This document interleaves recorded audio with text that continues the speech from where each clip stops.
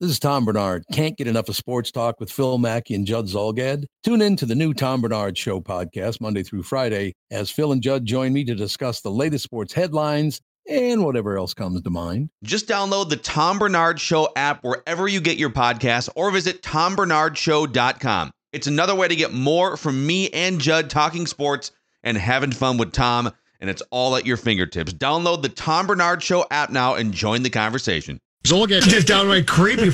TCL is a proud sponsor of the Score North Studios. TCL, America's fastest growing TV brand. 1, 2, 3. It's Mackey and Judd with Rami. To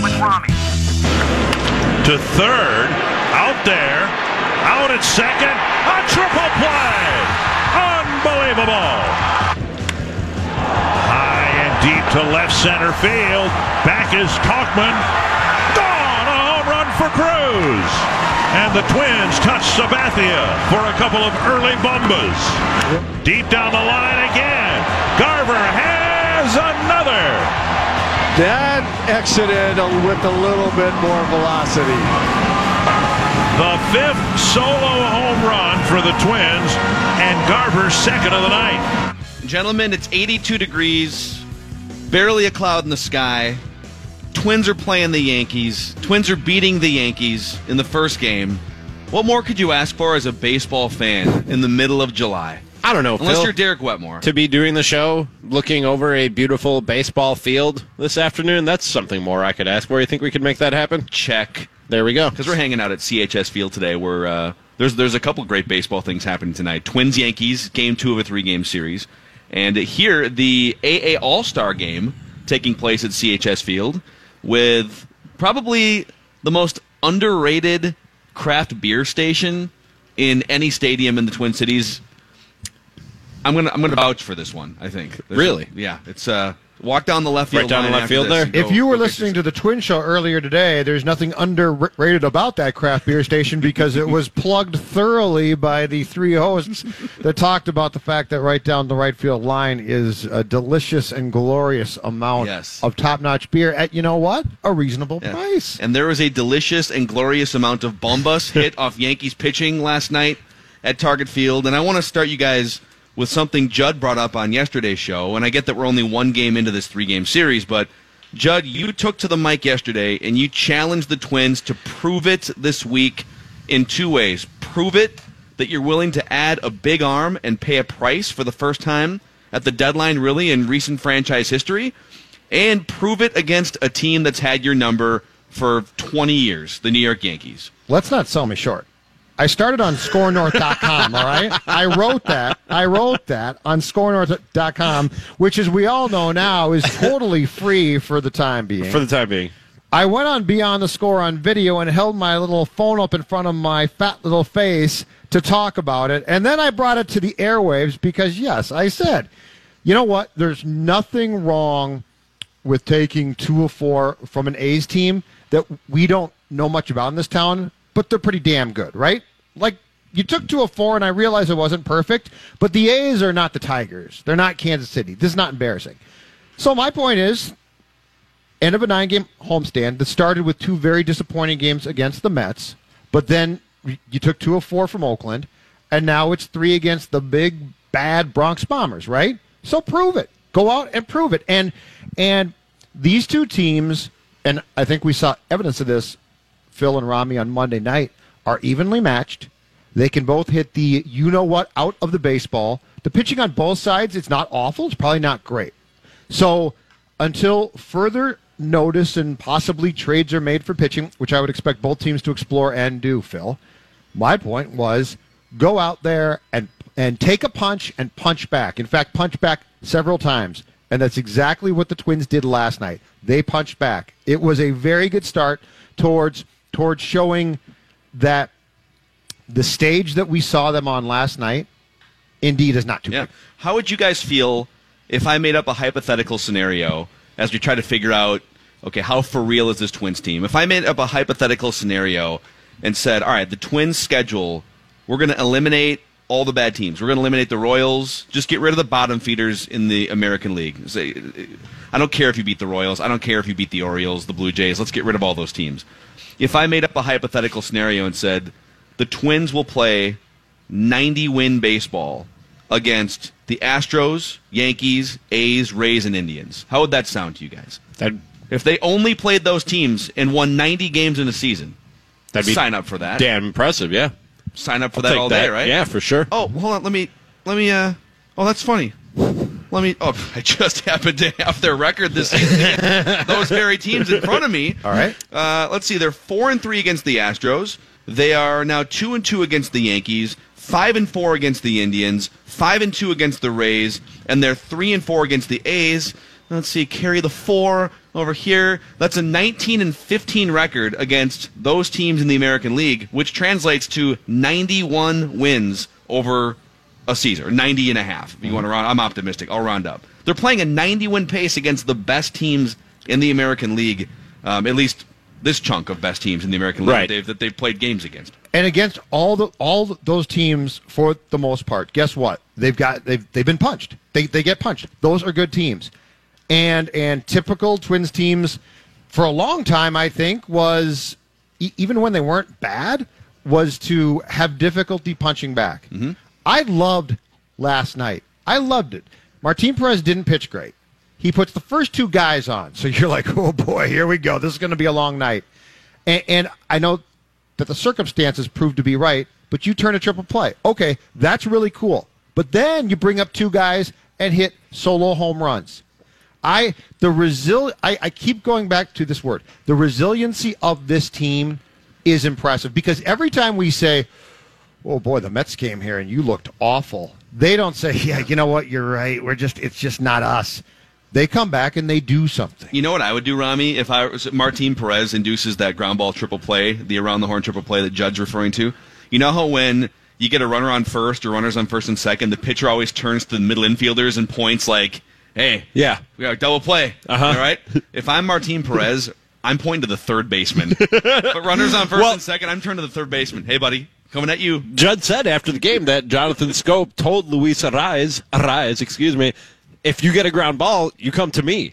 Yeah. He said he basically told him we're going for the triple play if you get a ground ball. Yeah. That's gutsy, because I would think your safe play instinct there is, because it's an easier out just to throw it to first base. You know that guy's lumbering halfway down the line, right? Right. So to even have your first instinct be, I'm going around the horn, when you could throw that ball to the right field warning track if that thing sails on you, right? Yep. So for a young dude like him to have the perspective and the wherewithal to make that throw in that spot, that was fun. That was fun. They're cocky. Yeah. But that's just fine. Absolutely. It's exactly what you want. And to Judd's point about getting punched and punching back, I really thought and we talked about it the day after, the Eddie Rosario pinch hit game-winning home run last week. And we said, well, this felt like something bigger than just a home run and just one win and just one game.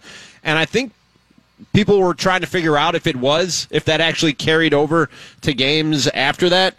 And a lot of people might look at it and go, well, their record hasn't been that great since that moment. They've lost some games in the way that Twins fans hate seeing this team lose games, which is the bullpen blowing it. But if you look at who they've played since then and the fact that they have a winning record in these last 5 games against the A's and the Yankees, 2 playoff caliber teams, even if you're playing at the top of your game, which I think the Twins are back to being pretty close to the top of their game, you're going to get punched in the mouth by the A's and the Yankees of the world. Yeah. These are playoff caliber teams. It's not going to be easy. You're going to lose some games with your bullpen because they have good lineups that hit late in games.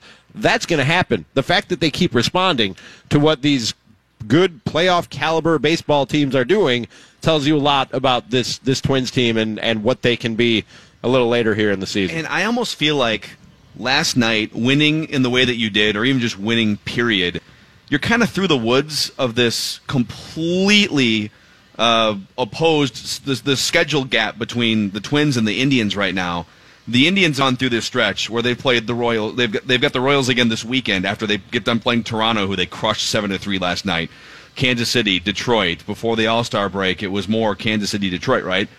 But starting next week, it flips. If you can just hang on through this stretch, and you've only got 2 more games left against the Yankees, and then you get the White Sox, we're on a pushover, but you're no longer playing the A's and the Yankees anymore.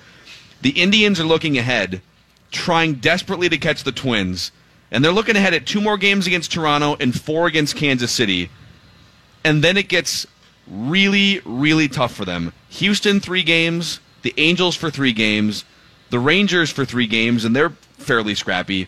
4 games at Target Field. 3 games against the Red Sox. And then 4 games at Yankee Stadium in the first 3 weeks of August. So the Indians' cakewalk ends as soon as the Twins are done playing the Yankees, because they won't have the luxury of the Twins playing the toughest teams in the American League while they play the Royals every game. How much fun, though, was that game last night?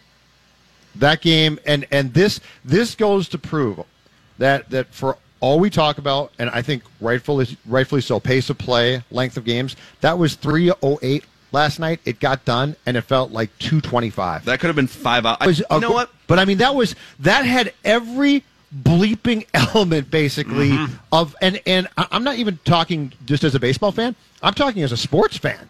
As a sports fan, that was a thoroughly enjoyable event to watch. Buckle up. I mean, that was, you're getting with that Oakland series and last night's game against the Yankees. This is October and July, and you're gonna run into some very much non-October type games and atmospheres when you start playing these bottom feeders the next couple months. But this is. Yeah, I'm with Judd. I mean, it's so much fun to see 35,000+ people at Target Field, middle of the season, and you're going toe-to-toe with the Yankees, and you're going toe-to-toe with a lineup full of potential Hall of Fame power hitters, and you're outclassing them in that game last night.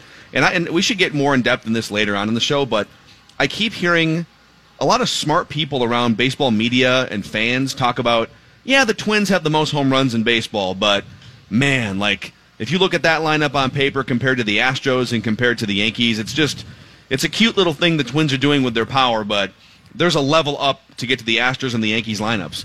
That's a huge slap in the face to Max Kepler, to Eddie Rosario. Go up and down this lineup. I get if you're an outsider and you're seeing, wow, Mitch Garver, what the hell? Do you think that's Max Kepler? Do you think that's disrespect because they're the Minnesota Twins? They're not the vaunted New York Yankees or the World Series champion Houston Astros of a couple of years ago? Or do you think it's that they have to earn that type of recognition, that type of respect? I think when a new name pops up, if you're not watching the Twins closely, you probably don't know who Max Kepler is. You've seen him around. He's been in their lineup for a few years, but he's been fairly inconsequential. You certainly don't have any idea who Mitch Garver is. So if you're an outsider, you're looking at those two guys and you're thinking, okay, prove it factor in play big time. Actually, on SportsCenter this morning, when they showed the highlight of Mitch Garver's home runs, the anchor on the morning SportsCenter, I don't remember his name, he was like, if you don't know who Mitch Garver is, you should probably get learning. Yeah, dude, I mean, he has a 700 slugging percentage, and it's not like he's only had 10 at-bats, right? So if you believe that Mitch Garver and Eddie Rosario and Byron Buxton when he comes back and Max Kepler have turned corners in their careers, then this lineup is very much not fake or not to be regressing in the last 2.5 months of the season. But that's the point. Last night and these next 2 games are absolutely key. If you want people to know who you are nationally, then guess what you do? You beat the Yankees up. And the Yankees are prime pitching-wise to be beat up right now. The Yankees and Twins, tell me this right now.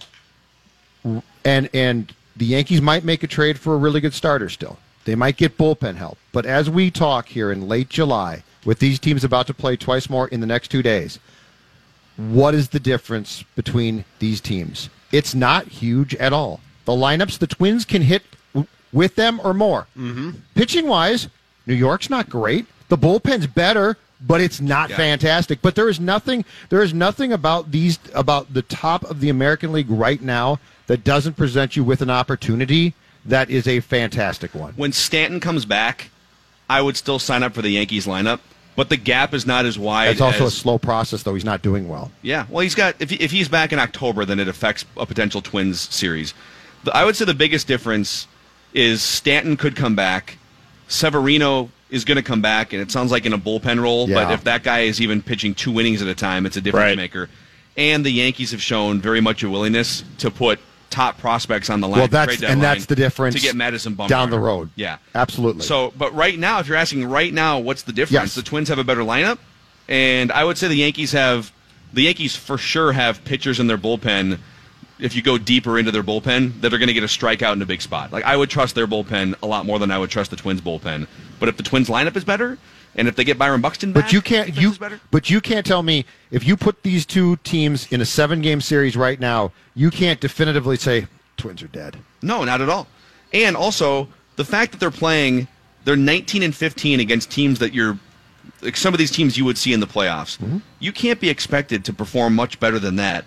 If you get into a 7-game series against a playoff caliber team, which is how the playoffs work, you're not gonna sweep those teams. You're gonna beat those teams 4-2 in a series, right? You're gonna beat them four games out of 7. Or the Yankees, So if you can play these teams square up, it proves that you can go toe-to-toe in a playoff series. I know. I mean, I'm not saying that there's a direct correlation, and if this happens, then that will happen. But I would put some stock into the fact that if the Twins can walk away from a 4-game set with the A's and a 3-game set with the Yankees with 4 wins, getting 4 wins in a 7-game span against a playoff caliber team, that tells me something about this Twins team. And I don't care how they got those 4 wins, and I don't care how they ended up with those 3 losses. Yeah. Super frustrating to see your bullpen blow games. I understand that, and this bullpen needs to be upgraded.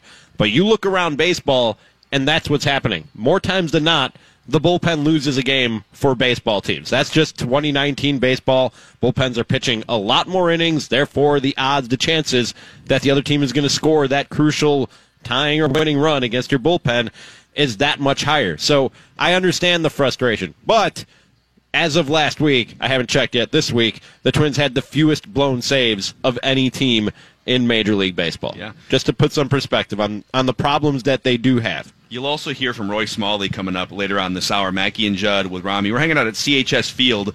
Little all-star game action here tonight. It's a fun night of baseball in cities. And I guess to sum up that... on the Twins, and Twins fans can sleep easy knowing that they have a good baseball team, and even easier if you go and do what I did, which is get yourself a MyPillow. I love my MyPillow. I fall asleep faster and better than I ever had. Gotta get yourself one. And right now, MyPillow is offering their premium pillow for their lowest price ever, just $34.99 per pillow. All you got to do is go to MyPillow.com, select your size, enter the promo code NORTH, and MyPillow's patented fill adjusts to fit how you sleep. You can even throw it in the washer, throw it in the dryer. Comes with a 60-day money-back guarantee, so if for whatever reason you don't like it, you can get a full refund. MyPillow also has a 10-year guarantee. 10 years, what do you got to lose? And right now you can get a premium MyPillow for just $34.99. That's their best offer ever. Pillows this good. Actually, there are no pillows this good, but pillows that claim to be this good go for about $100 a piece. I know that. I know somebody who works in the bedding industry, and these don't go for very cheap. It's a great deal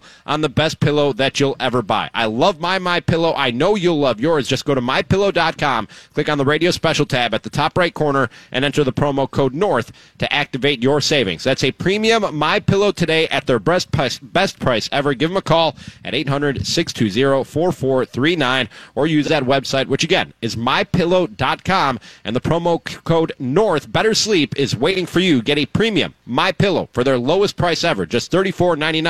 That's MyPillow.com, and enter the promo code NORTH.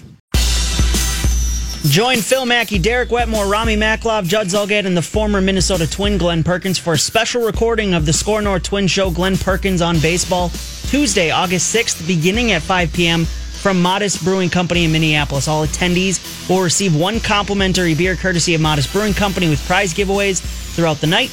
The event is free, but you must register to attend. Register right now at scorenorth.com/Glenn. That's spelled Glen. And this portion of Mackie and Judd with Rami is brought to you by Doug's Power Equipment up in Blaine. Thank you, Jonathan. Welcome back to CHS Field, where Mackie and Judd with Rami are hanging out here on a beautiful, almost cloudless afternoon, watching the All-Star Game competitors take some batting practice. The American Association All-Star Game is tonight at CHS Field, so if you're coming here, it's going to be a good time. If you're going to Target Field for Twins and Yankees, we are baseball nerds on this show, and so we love nights like this where there's just baseball all across town. And before we talk to Roy Smalley a little bit later on here in this segment, you'll get his thoughts on last night's triple play and Twins-Yankees game. Josh Schaub is hanging out with us. He's the commissioner of the association, the American Association of Pro Baseball. Thanks for coming up, and let's spill this conversation from off mic onto the air here. You are a young executive, a young baseball fan, looking to freshen up the way that fans interact with the game and freshen up the field product, I'm assuming, over the next 5+ years. We'd love your thoughts. Here, actually, let me pod you up and that'd be give you a good. microphone. Yeah. We'd love your thoughts. Yeah. On, 5 years if they keep me around is what I'm saying. Right. We'll see. But, like, we'd love your thoughts on the state of baseball and what you sort of have in mind for the future for all of us. Yeah, so thanks for having me on. Yeah. And just note, I am a baseball fan. I'm relatively young, depending on who you're talking to. And what I'm about to say, I glean from other sports, really. It's not just like baseball. We look at baseball and say, how do we entertain? I'm an executive in soccer, too, and we look at that and say, how do we entertain? I sit on the board of the Beauty League, and so I'm a little bit involved with hockey. And so what I'm going to talk about, how a baseball fan views the game, is actually how we view entertainment in other sports as well. So we just spent 2 days in our board meetings with the American Association, and part of the charges I have as the new commissioner is integration of technology. So as a fan, as we look through into the future, a lot of it's going to be how do we interact with tech while we're watching a game. And it may be in our seats, it may be walking around the concourse, whatever it may be. How do we interact like with a third party as we're watching the game? So we can talk obviously about sports betting, right, and prop bets, and what's happening on a state-by-state basis that's going to allow us to really care about the game, not even knowing the actual players themselves. Yeah, So, and that's the challenge for minor league and independent minor leagues, league right? sports. Yeah. Minor league sports in general is I'm here for the entertainment. I don't really care about the outcome of the game. All of a sudden, the outcome of the game becomes really intriguing to me. And the outcome of every action out and every play and so on and so forth. So sports betting being one, how it can really influence the future. The second one is, and I brought it up off air, is the measurement of biometrics through technology. So the one advantage we have in independent league baseball is we don't deal with a union, right? So our players aren't part of a union. And we also have antitrust exemption, I would argue, in a lot of cases. So we could potentially be able to measure a player's heartbeat, measure how fast they run. And not only could we measure it and bring it in-house like Major League Baseball does, Sure. and they have that internal data, we could publish it on the video board and tell you how fast that guy was running down the line and tell you what his heart rate is and what the pitcher's heart rate is. It's a high-leverage situation. Guy comes out of the bullpen, like, what's his heart rate? And it's scary if his heart rate isn't very Super high. whatever. Wouldn't that be fun? Or the opposite. You're like, I'm not going to gamble on this guy. I'm not going to bet on him. You do always hear, especially baseball players, talk about those high-pressure situations, trying to keep your heart rate down, having Yeah. a slow heart rate. Yeah, or what would be even more intriguing? What's the umpire's heart rate? And what's that doing? Because I listened to Tim Cheetah today during the American Association, and you know Tim Cheetah, right? Yeah. Long-time Major League Friend of umpire. the show, yeah. He had Nolan Ryan's 7th no-hitter. And Darryl Strawberry challenged him. I believe as Darryl said, what were you thinking going in the 7th, 8th inning? And I think people forget about that. So how intriguing would it be is like we look Don't at be the Jim Joyce. Yeah, whatever. I'm not going to comment. As a commissioner, Didn't mean you'll to blow find- that call. Hey, as a commissioner, the umpires are our friends. Like we root for the umpires. So those are some things I think about: is the interaction between technology, the game, and us sitting in our seats. Across sports now, because you talked about baseball, soccer, hockey. What is your opinion of what sports fundamentally gets wrong now? As far as what do you look at and say that could possibly be applied to all three of those sports, and think that the older guard, and it doesn't have to be super old, but the older guard doesn't get right? Do you think? So there's a lot of layers to that question.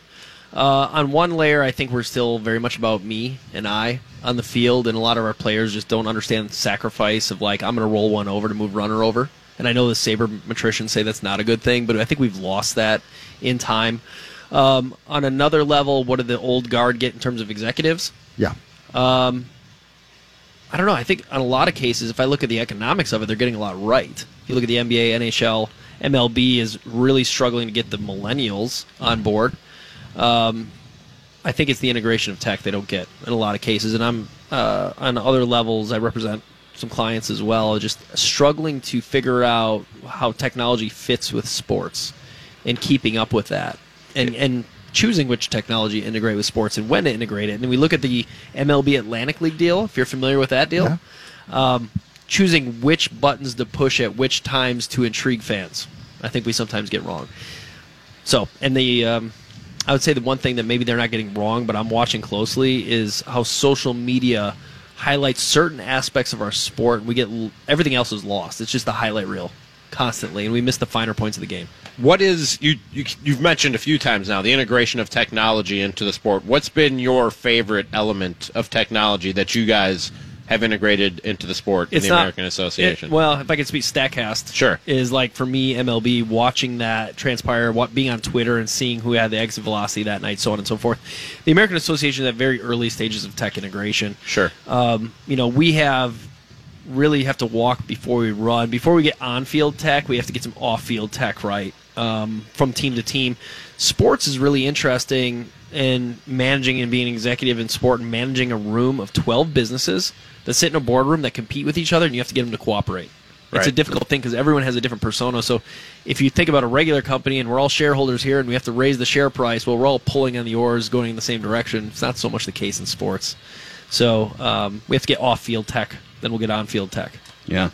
Give us, I know there's a lot of Saints fans in the Twin Cities, and the Saints have just done a great job for, 25 years now of building a niche and building an audience. But for people out there who are maybe a little bit familiar with the Saints but not necessarily familiar with the whole league, what's your pitch to them? What's your pitch to why, in a competitive sports market, in a competitive sports country right now, why your league, why the American Association of Pro Baseball? So if you look at the American Association as compared to affiliated baseball, let's say we're in a different town and this is an affiliated minor league team, you're not going to see a whole lot of difference. We have unbelievable stadiums. Look at where we're sitting. This was a $60 million plus stadium. It has every amenity you could possibly imagine. We actually blow a lot of affiliated baseball stadiums out of the water. You go down to Chicago and the Chicago Dogs in this league, $75 million stadium in Rosemont. It is outstanding. Really? And you can go across our league, and there's variances in the amenities available in all ballparks, but there literally is no different amenities for the fans than you'll see at AA ballparks. As far as the talent goes on the field, I think what people get wrong about independent league baseball is that these guys can't play the game. These guys are 25 to 27 years old primarily. That's kind of our sweet spot. They were released by Major League Baseball at some point because some big league teams said they weren't a big leaguer. Well, that doesn't mean they're actually a great baseball player. It's hard to make the big leagues. It's extremely hard to make the big leagues, and a lot of times the big leagues get it wrong. And the guys you're going to see tonight in this All-Star game, I guarantee we see at least 2 or 3 of those guys in the big leagues in the upcoming years. Last year, on opening day, 8 players that were on our roster last year are now in the big leagues this year. Yeah. In the American Association. So if you talk about why come out to the American Association, it's twofold. Our stadiums are outstanding. The promotions we give, all of that is on par with some of the top minor league teams in the country, and the talent is a heck of a lot better than you think. Josh, thank you so much for coming up here, man. Appreciate it, sir. It was great to meet you. Appreciate it. Thanks a lot, and, Josh. Thank you. We'll probably hit you up just to talk baseball again sometime. I would love it. That'd be fun. Obviously one of my favorite topics. Yeah. Are you guys going to adopt the robot umpire? I'm a big advocate of the robot umpire. No, we can talk about it off air, though. Yeah, There's we some should. things going on. I'm the leader of the robot umpire takeover Can we have movement. 30 more seconds? Yeah, go. So one thing you should be on the lookout for is strikeouts in Major League Baseball are skyrocketing. That's super boring. Yes. So what we're trying to figure out is how do we eliminate strikeouts or reduce strikeouts in this game. And I'm open to all kinds of ideas. So all right. And I'm not saying it's tech related. It could be rules, but think about that. It is funny. We talked about this after Wimbledon. It's funny how we spend all this energy and angst about the technology is not there for the electronic strike zone. But then you watch Wimbledon, and a player literally puts a hand in the air, and within 5 seconds, they've got this Hawkeye system, and you can tell on the screen, everybody in the world knows. Solution to your problem is to get guys to put the ball back in play. And why aren't they putting the ball in play, though? Because they're trying to hit home runs. Because the same nutritionists tell them to hit home runs or hit the ball in the air. Over everybody. So everybody, Little League kids are getting coached now to lift, right? So get uphill on the ball. When you get uphill on the ball, your bat head doesn't stay in the zone. 8-year-olds, you're going to hit some more balls. Uppercuts. You're also taught there's no two-strike approach because we don't care about strikeouts. So if there's no two-strike approach, there's no incentive to put the ball in play. So these are things going through my mind. You know what you do first? Unjuice the baseball. Yeah. In Major League Baseball. Unjuice the baseball. So if I hit the ball up in the air, it comes down in a glove, guess what I might start to do? Try to hit line drives. American Association doesn't touch our baseballs. Yeah. Rob Manfred does. That is no comment. That is Josh Schaub, the commissioner of the American Association of Pro Baseball. While you guys were out here at CHS Field, Rami and Judd, talking Twins on the Twin Show, I was talking to Roy Smalley a little bit earlier today because he has to go do some Fox Sports North duties. So Roy and I pretty much spent 10-15 minutes geeking out about last night's Twins-Yankees game. We'll fire up that conversation right now. The Twins are playing the Yankees. They took the first game, and Roy Smalley from Fox Sports North, and you're part of these broadcasts for this series. And I guess my first question to you is, what was your favorite part about such an amazing game last night in front of a raucous crowd at Target Field? Well, I've got a general favorite part and a specific favorite part. The general favorite part is how much confidence the Twins play with, how much they seem to embrace the big game atmosphere, and how little they seem to care that it was the Yankees. They went out and performed, and I thought that was great. And specifically, my favorite part was the triple play that started by Luis Arraez, and what just a phenomenal play he made on that. Both he and Scope both, but for Arraez to do what he did, I thought set the tone for the whole night. It was really cool. Okay, how many triple plays have you been a part of on a field, or have you seen in person? You know, I don't really remember, to tell you the truth. I only remember one, and that's because I struck out into it. Oh. And so thanks for asking. Let's pour some salt in the wound. How did that happen? It was here in Minnesota. I'd been traded to the Yankees, and I came back, and I don't remember which. Actually, no, it wasn't my first year. It was, I think, Billy Martin was the manager, so it would have been '83, my second year with the Yankees. And first and second, nobody out, and a 3-2 count, and Billy gave a steal sign because he and I were pretty confident that I was not going to swing and miss a strike, and if it was a ball, I would probably take it. And yet, I swung at ball 4 and missed it, and then the absolute fire drill happened on the bases. They got both runners eventually in a rundown, and eventually tagged them both out. It was a long progressing, developing triple play. and there's a million ways to pull sort of the unorthodox triple plays, like the one you described, sort of an unorthodox triple play.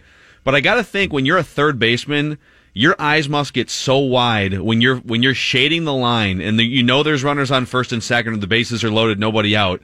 And you get that chance at a pure around-the-horn triple play where everything has to go perfectly. I would assume that's sort of a once-in-a-career or once-in-a-lifetime opportunity for most third basemen. I think for most third basemen, that's right. But I think I want to make clear about Arraez and why I got such a kick out of it. I mean, the kid's a 23-year-old rookie that was in Double-A earlier this year, right? And he's come up and performed really, really well, and looks like just a baseball player. But he's playing there at third, and he says to Jonathan Scope before it ever happens, if it's come to me, if I'm near the bag, I'm stepping on the bag and coming to you. And sure enough, it happened, and he had the I don't know, moxie, I guess is the word some people use. I mean, he never hesitated. That was not a big two-hopper. He had to come in and field a short hop on the run, step on the base, and then off balance, throw to second. Now, because he's off balance, he could throw that ball down the right field line. He could throw it into center field. He could throw it in the dirt where they get one out, and not only do they not get the triple play, they don't even get the guy at second. Any number of things could have happened because it was such an awkward off-balance throw. And he made a perfect chest-high throw to Jonathan Scope, and Scope's got that big arm, and since he got a good throw, he was able to gun out Encarnacion running down the line at first. But so it was just a wonderful triple play. But I mean, you saw that play develop. He could have booted the ball. He could have thrown the ball away. I mean, all kinds of things could have happened, and the young kid just sparkled, and I thought it was cool. Yeah, the obvious, the easy play in that spot and the low risk play is to just throw to first base. So to even have that go through your head as a 23-year-old like you're describing is pretty amazing. Roy Smalley with us, Fox Sports North World Series champion, Mackey and Judd with Rami, and again last night, Mitch Garver goes deep twice and has 3 hits. Max Kepler continues his tear through the 2019 season. With those two players specifically, we've seen now Max Kepler's been on the radar as a top Twins prospect for a while, and so we've kind of expected a breakout at some point. But to see the jump that he's made, and then to see Mitch Garver come out of nowhere and be one of the best power hitters in baseball, what specifically with those two guys have you seen the most of this season? Garver has worked really hard on making his swing very short and compact, and he will tell you that he's proud of it. He believes in it, and he's done it. And he has a lot of ability to hit. He was always on the Twins' radar as a guy that they thought would hit. He's also made himself a much better defensive catcher, so that he gets the opportunity to show how well he can hit, and he's made himself a better hitter because of the shortening of his stroke. I think he's one of the more competent guys in the whole lineup, and the whole and the manager's trying to make out a lineup. I would think it'd be really hard not to just keep putting him in there, but that catcher tandem with Mitch and Jason Castro is what the production they've gotten, I think, leads the league in from what catchers are doing around the league. So that's pretty good stuff. As far as Kepler is concerned, I described on the broadcast last night, I think, something that is the epitome of what's the difference in Max Kepler. He's hitting against CC Sabathia, left-hander, and he takes a fastball for ball one, and then he took a pretty good breaking ball that just missed low and away for ball two. Now that's a pitch that Max will has swung and missed in other years, and he'll get himself in a bad count, swinging at balls that are out of the strike zone, or balls that he can't hit or shouldn't be looking for, or whatever it is. And it seems like he's so focused on what he's trying to do, and he's seeing the ball so well. He laid off that pitch, and then 2 pitches later got the same curveball, but this time it hung in the middle of the plate and he hit it in the seats. That's the difference. He has the ability to hit that hanging curveball in the seats, but so often in the past he never got to the cookie pitch to hit.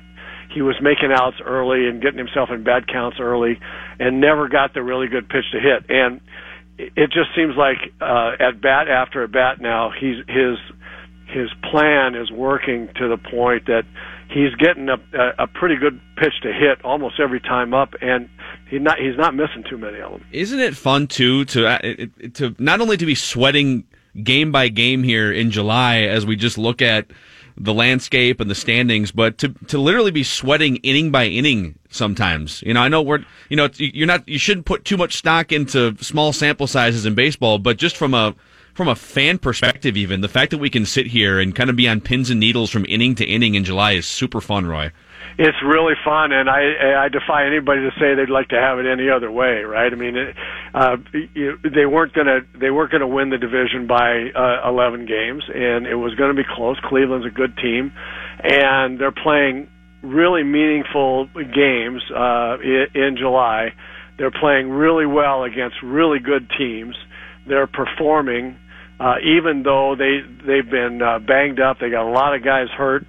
Their starting outfield of Rosario, Buxton, and Kepler haven't been together since June 14th, if you can believe that. I mean, how have they done what they've done with, and so, yes, it's a blast, I think, I think that's the only way fans can possibly look at it. By the way, with Byron Buxton, not that this is any shock to us. We know how good he is in center field and how explosive he's been offensively this year, but if there's any doubt about who the most important player is who affects 5 different aspects of a game, just look at the Twins' record with and without Byron Buxton this season. They're like a handful of games below 500 without him, and I want to say they're 27 games above 500 with him, and he can't come back soon enough. Well, I think you look. He's 6 I think the Twins are 6-13, something like that, without him. The 7 games under 500, and obviously way over 500 with him. But I mean, those 7 games are meaningfully, that's meaningful in how the Twins went from an 11-game lead to a 3-game lead. I mean, those games they mean something. They say something. Yeah. So Lewis Thorpe comes in last night and gives you 2 2/3 of maybe the most important bullpen innings they've gotten, just considering where the standings are right now and the shorthandedness of the bullpen. So even I assume they're going to make a couple trades here. And in fact, I have no doubt they're going to bring in at least one reliever, maybe even a couple. Just kind of depends on how the next week shakes out. But no matter what, they're going to have someone internally, along with Taylor Rogers, step up and become reliable and somebody that you trust. As you look at everyone internally here, the Lewis Thorpes, the Tyler Duffys, everyone not named Taylor Rogers. Who do you think is most likely, or who do you like the most to step up here in the second half of the season? Well, I want to like Lewis Thorpe a lot because I think it hamstrings Rocco Baldelli a little bit and to only have one left-hander in the bullpen, and he's basically your closer. And that made a big difference last night to be able to go to a left-hander whom the Yankees don't hit. The Yankees don't hit left-handers nearly as well as right-handers, and to be able to go to a left-hander and then have him perform was big. So I'm hoping that that was for real, and that Lewis Thorpe can be an accomplished guy out of the bullpen the rest of the year. I'm still really pulling for, and of course Tyler Duffy. I'm hoping he can do it because he's got stuff. If he can command it, he's got stuff that can get you 6 outs pretty quickly. And I'm still pulling for Trevor May. You look at that arm and throwing it at 97, 98 miles an hour, and his ability to throw breaking balls occasionally that are unhittable.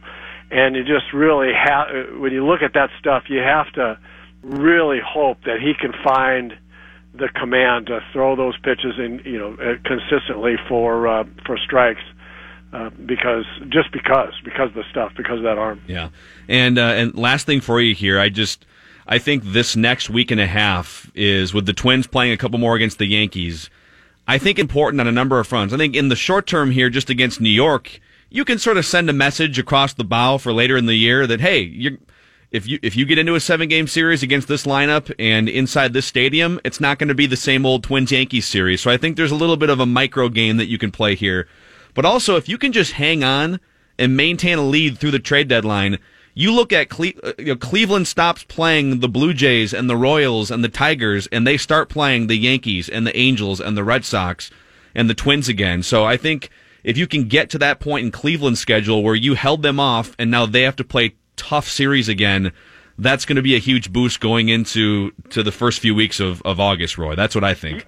Yeah, you're right, and at the same time, I mean, the schedule will literally flip, and the Twins have a lot of games against Chicago and Kansas City and Detroit at the time that Cleveland's playing the tougher ones again. So that's absolutely right. That's the way the ebb and flow of a season and schedules go. And so for all the reasons, you want to play well against the good teams. You want to hold serve here into the trade deadline, get the schedule flipped, and then get hot again. Yeah. Well, have fun again on the broadcast tonight. I can't imagine, man, as a baseball, we're all baseball junkies on this show, but this is about as good as it gets in July, Twins and Yankees at Target Field. Yeah, it's fun calling it. It really is. It's there's a lot of good stuff to talk about. We'll see you next week, Roy. All right. Thanks, Phil. All right, sorry I had to hijack that from you guys. How dare you? Roy Smalley today. How dare you, Incredibly selfish. While I was eating lunch and enjoying myself, you had to hijack. Eating lunch right behind me, and neither of us had any idea. So you guys were at the same restaurant. Same exact restaurant. I was at the bar, and he was behind me, and you know what? I was fine with it. I was totally fine with it. Our chairs were back to back, and my girlfriend actually asked me. She was like, "Did you invite Judd? Did he want to come get lunch with us?" I was like, Judd turns around, he's like, "I'm good." No, thank you. No, because he and Derek were talking about going to. Derek said, "I'm going to blah blah blah. Come meet me over there if you want to." And Judd said, "I'm working on something. I'll probably catch up with you." Yeah. So he left just a few minutes before me. I went to the restaurant, and then we were done eating, and the bill comes, and Judd comes walking past the table, and he was apparently. We had our chairs That was cordial. Our chairs were back to back. I talked to you in the same and the restaurant. gal. Yeah. It's not like I didn't talk to you Normally, guys. Judd would try to avoid you in that public setting. There was no bailout opportunity. I turned around and they were right there. There was no way for me to be like. He would have found a different exit had he had we not noticed gone each out other. the side door. All right, let's. We got some breaking Vikings news when we come back here. It's not. I mean, it's not like Kirk Cousins didn't get hit by a bus or anything, but it's fascinating. It's this growing TV brand, TCL and TCLUSA.com, where you can find out not only about TCL's award-winning lineup of brand new TVs with built-in Roku devices and amazing 4K picture quality, but the TCL Alto soundbar is also on the market. So you can get the best TV on the market and now possibly the best soundbar on the market. And make your entertainment experience the best it can possibly be. The soundbar, by the way, connects to all kinds of different pieces of technology. You can connect it to your phone, very much Bluetooth capable. Again, TCLUSA.com to find out more. TCL has 4,000 plus streaming channels and 450,000 plus movies and TV show episodes. So if you are a movie junkie, an entertainment junkie, or even a sports junkie, or a cord cutter too. Cord cutters, TCL TVs are definitely the best TVs to pair up with your cord cutting behavior. Any major local retailer in the Twin Cities, if you want to stare at one for yourself, and report back to us. Send us a picture of your TCL TV. Mackey and Judd with Rami on the all-new Score North. Time for the Score North download here. Something you can download from us here at Score North is called Minnesota Sports Rewind. It's where we go back in time and dive deep into some of the most prominent moments in Minnesota sports history, including Twins-Tigers Game 163, Twins and A's from the 2002 ALDS, Kevin Love's 30-30 game, and Kevin Garnett's dominating Game 7 against Sacramento. Again, that's called Minnesota Sports Rewind on ScoreNorth.com, Apple, Spotify, and anywhere you find podcasts. That's been your Score North download. Now back to Mackey and Judd with Rami. Thank you, Jonathan. It is Mackey and Judd with Rami on the all-new Score North on 1500, ScoreNorth.com, and the Score North mobile app, live from CHS Field today, the home of your St. Paul Saints and the American Association All-Star Game tonight. For tickets to tonight's game or any remaining Saints games, you can visit saintsbaseball.com. That's saintsbaseball.com. Holton Hill was already suspended 4 games, right? Did somebody hit retweet on a 4-month-old tweet by accident and we all fell for it? Is that what just happened? That was my first thought. Yeah. When I saw the story, I was like, didn't we already know this a few months ago? Didn't Holton Hill already get pegged for 4 games? So this is new, though. Yeah, he did. This is Ben Gessling from the Strib. He said the NFL announced Vikings cornerback Holton Hill has been suspended for 4 games for violating the league's substance abuse policy. This is on top of the 4-game suspension Hill already received for violating the PED policy, so he'll be out for 8 games. And now we know why he was probably suspended at Texas, declared for the draft, and then was not drafted in 2018, because the Vikings, who were thrilled to get him, and he actually played pretty well in playing in all 16 games last year, might have some problems with judgment. Man. You think? Dude, that's how many... I got a round of applause. How many guys in football's recent testing history have been simultaneously suspended for both of those policies? In the same, is he the first? Right. I'm impressed. It's amazing. In the same offseason at different times, I think this is a first. They should really honor him at some point. Maybe during the halftime break of a preseason game. Let's give a standing ovation to Holton Hill. Wow. I would honor him with walking papers, and not on a morality basis, but just on, dude, how dumb are you? Yeah. Like, and does that transfer over to the field? How bad is your judgment? And does this mean you can't read quarterbacks? I think this definitely takes the cake over. Does Percy Harvin, Judd, hold the Vikings record in recent history of dumbest drug-related thing you can do? When he tested positive, wasn't that the combine? At the combine, and they still drafted him. tested positive at the combine. But I'm trying to think of the last player I recall who in the same offseason got suspended at different junctures for different violations of the drug policy. One the PED and then one. So, like, did he turn around and say, I'm really down about this PED suspension? Who's got some drugs? Who's got some... Guys, I am stressed out. I need to relax. Pass that joint. We are a long way from 10 years ago. The big suspension saga in this town was the Williams Wall. Kevin and Pat Williams weren't suspended for testing positive for a drug. It was they tested positive for a diuretic that's used to mask a drug. And the best part about that whole story was they appealed it so many times. Pat Williams retired without having served the suspension. Yeah. Pat Williams got 2 years of appeals and kicking it to different levels of court. And by the time Kevin Williams actually did serve something, right? He served like 2 games. He served 2 I remember games. this whole saga with the Williams Starcaps. He served 2 games and played 2 games for free. 2 games for free. He played 2 games pro bono, didn't get paid. So they said we're going to reduce it to 2 games and you play 2 games unpaid. Yeah, it's 4 games unpaid. 2 you can't play in, 2 you can, and so he played in 2 games unpaid. But Pat was the best. I'm staying home. Well, but it's all tell relative. me right now. If you told me you can play 2 games, but you're not getting paid, But you know what? I'll just take the 4-game suspension. I'm staying. There's no way I'm smashing my head into a wall for 3 hours for no pay whatsoever.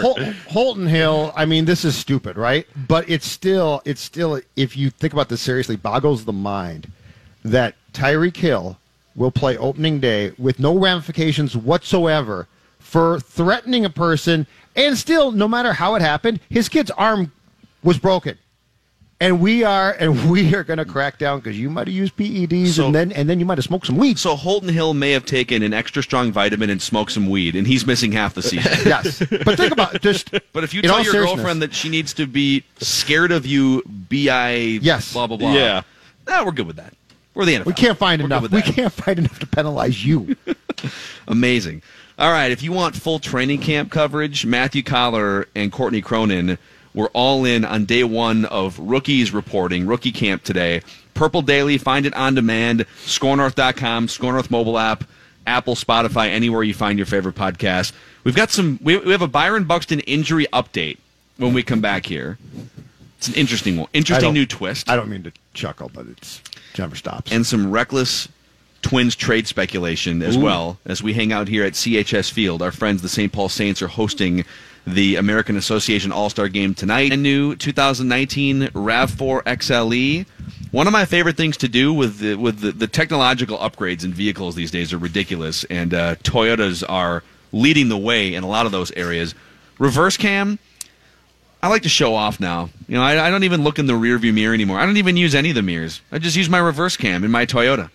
And then I hope for a standing ovation when I walk out of my car from the passerbys on the sidewalk. My girlfriend was driving my car today. She was trying to parallel park, and I have the reverse cam in my car, but she wasn't using it. She wasn't, and kept on going up on the curb, and I was just laughing hysterically in the passenger seat. Why would you not use the reverse cam? I don't know. That was my point exactly. Seriously.